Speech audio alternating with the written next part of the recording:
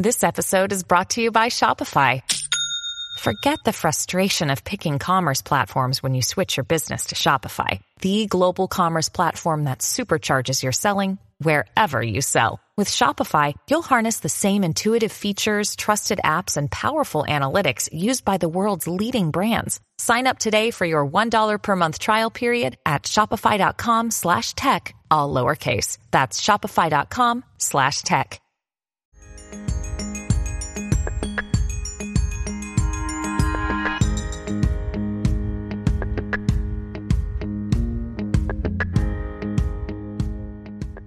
Welcome to the Playlist Podcast, a weekly discussion of films and TV. I'm your host, Charles Barfield, managing editor of The Playlist. And for this episode, we're presenting our recent interview with Robert Kirkman, the writer, producer, creator of the Amazon animated series Invincible, and of course, The Walking Dead. For those unaware, Kirkman broke out as a comic book writer a couple decades ago, working for Marvel before venturing off on his own, creating a number of popular comic book series, including The Walking Dead, Outcast, and of course, Invincible, which is what we're discussing in our interview. Invincible is a coming-of-age superhero origin story unlike anything before it. Sure, it has influences of Marvel and DC, but only as a jumping-off point to tell a story that is geared towards adults and is at times very dark with some bloody, bone-breaking action. But at the heart of it is the story of one teen trying to come to terms with being a young superhero when your father happens to be Omni-Man, the universe's version of Superman. As you can tell from the interview, it's a comic book series that means a lot to me personally, and I can happily say this TV series does a great job bringing it to animated life. So if you're someone that likes superheroes and also looking for something a bit different than the always sunny Marvel Cinematic Universe or the dark, desaturated DCEU, Invincible might be for you. And if for nothing else, it has an incredible cast that includes, that's a deep breath, Stephen Yeun, J.K. Simmons, Sandra Oh, Mark Hamill, Seth Rogen, Gillian Jacobs, Andrew Rannells, Zazie Beetz, Walton Goggins, Jason Mantzoukas, Mae Whitman, and Zachary Quinto, just to name, I don't know, a dozen. Needless to say, it's a huge cast that's probably the best animated series cast that we've seen in history. ... Who knows? But before I throw it to our interview with Kirkman, I got to tell you that the Playlist Podcast is part of the Playlist Podcast Network, which includes Be Real, The Fourth Wall, Deep Focus, and more. And if you want to find us, you can check out your podcast app of choice, whether that's Apple Podcasts, SoundCloud, Spotify, Anchor, Stitcher, anywhere else you find your favorite shows. And speaking of our podcast, I want to tease what else we have coming very shortly. In addition to this interview with Robert Kirkman, we have some pretty great interviews coming over the next couple of weeks with folks like Rachel Sennett, the star of Shiva Baby, Ilya Naishuller, the director of Nobody, and a couple of other surprises. Needless to say, you've got a lot of content from the Playlist Podcast coming your way over the next couple of weeks. So, is that a good thing or a bad thing? I'll let you decide. We think it's kind of awesome. So I hope you enjoyed our interview with Robert Kirkman. I'm going to throw it over to that, where I'm joined by my co-hosts, Brian Farver and Mike D'Angelo. Enjoy.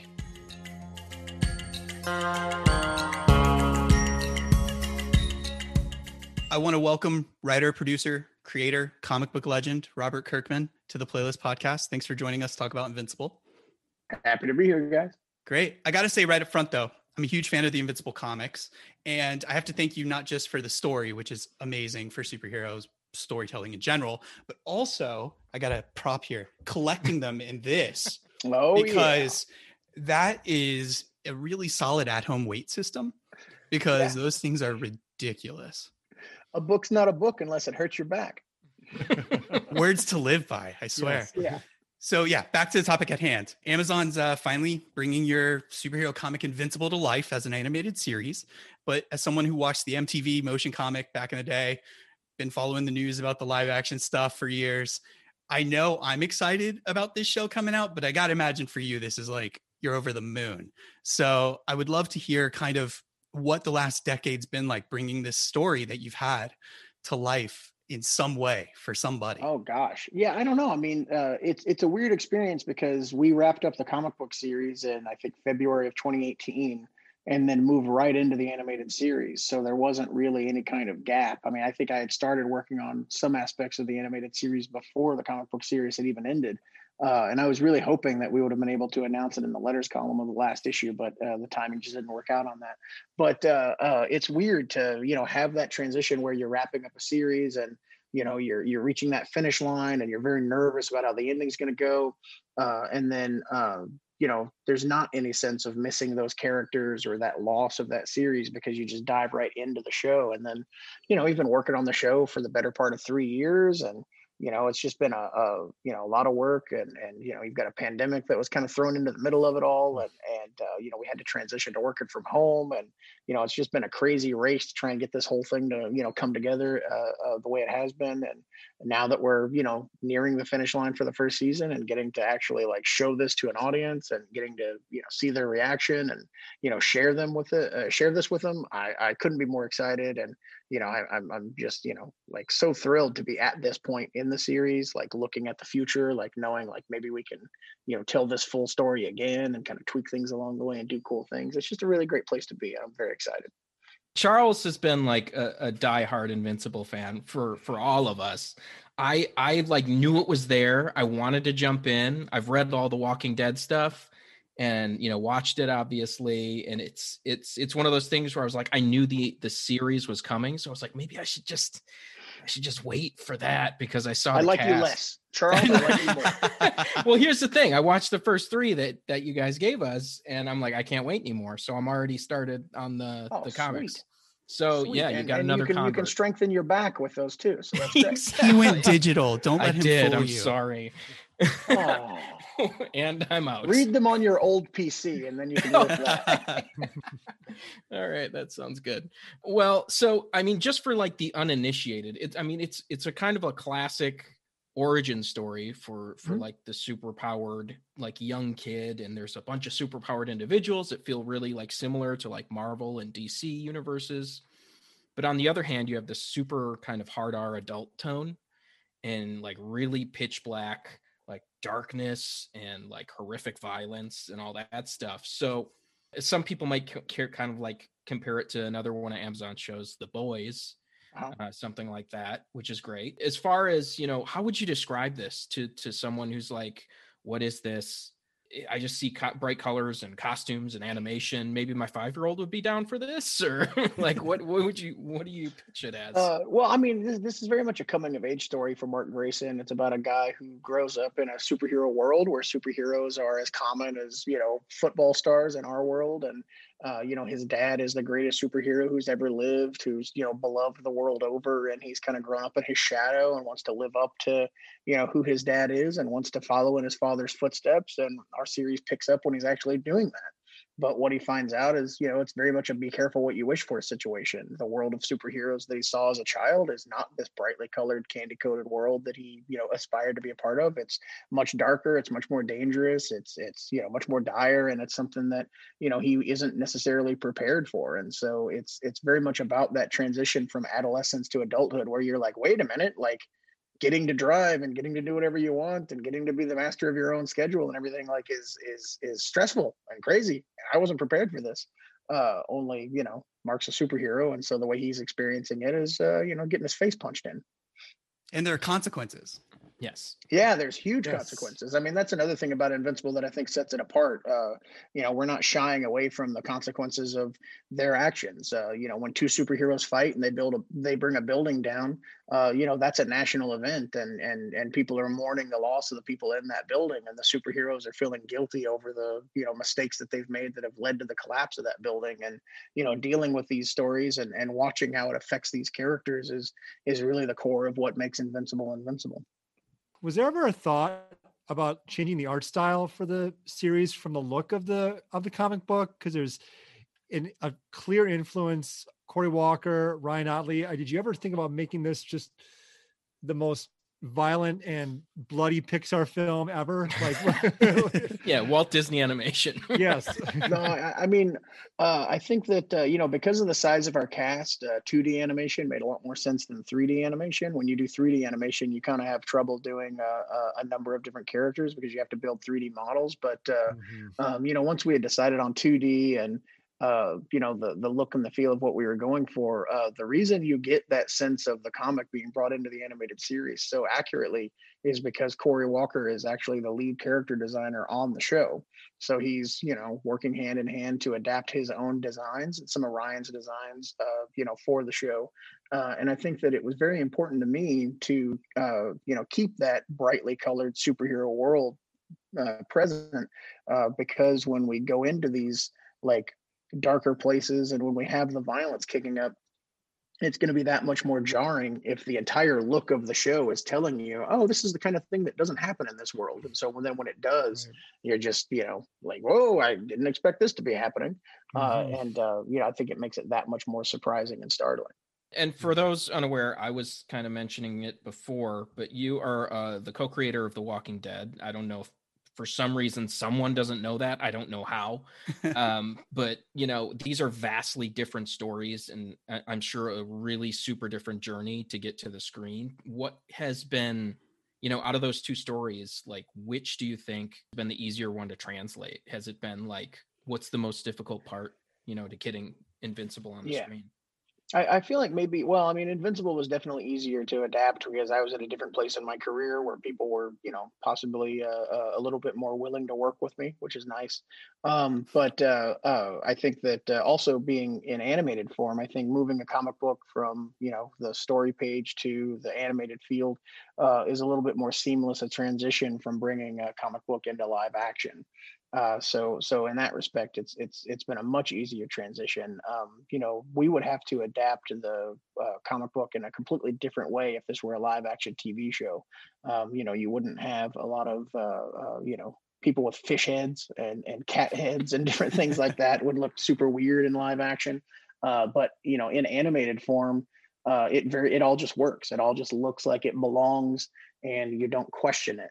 And I think that's something where it's like the shorthand magic from comic books is being pulled into animation in a really cool way. Speaking of live action, this, as I kind of hinted at earlier, this has been a project that kind of had teased the live action, possibly not the series, but you were talking about possibly a movie still being in the works. Maybe we'll see. But now that you're telling the story on Amazon, and this is a very unique story because it's serialized superhero storytelling. It's not, you can't just tell like the fourth story in Invincible before you tell the first story in Invincible, right? So now that the animated series is out there, are you second guessing the idea of bringing a live action version of this story to life? Or is that something you still hope to see maybe in a film or even a Yeah, I mean, series? it's still very much in development at Universal. It's something that we're actively working on, and I think that if anything, doing the animated series is showing us, the different things that we can accomplish in animation and how we're going to have to handle them differently in live action. And I think it's putting us, I think, on a more sure footing as we move into live action. I think that the limitations are mainly in television. The speed at which things are shot and the budget at which things are shot is much different in television than it is in film. When it comes to adapting Invincible into a film, the story will be a little bit more contained than its animated form. Just to differentiate the story in some way. I can't really get into all the different differences that we're gonna be doing, but We have time. You can list them. Yeah, I go wish ahead. I Spoil. could, but no, I mean, the live action movie and the animated series have been developed almost concurrently. So both versions were aware of each other along the way, and we're keeping the differences intact as we move forward. So the two will exist. They'll coexist in a very cool way. I know we've seen the Batman origin like 45 times in films, but like, is there any concern that you're telling the origin story for Invincible now and that you might have to retell it again? I mean, yeah, absolutely, and we're planning for that. So, Oh, okay. that's what I'm saying. Like it's all being done at the same time. So yeah, we're on top of that, I guess. Just keep Seth Rogen as Alan the Alien. That would Yeah. be ideal. Yeah, I mean, talking about that cast for a minute, I mean, that was the thing that jumped out at me was just the heavy hitters that you got for this. And did you have to work like especially hard for anyone to be a part of this, or were you turning people away at some point? Was there anybody that surprised you the most with what they brought to their character? I mean, what was that all like? I mean, everybody brought something to their roles that was surprising. I think that when we got Jeffrey Donovan for the character Machine Head, Hmm.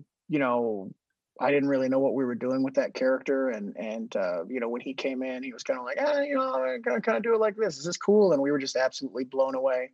I mean, that happened a lot, but that's one example that I remember.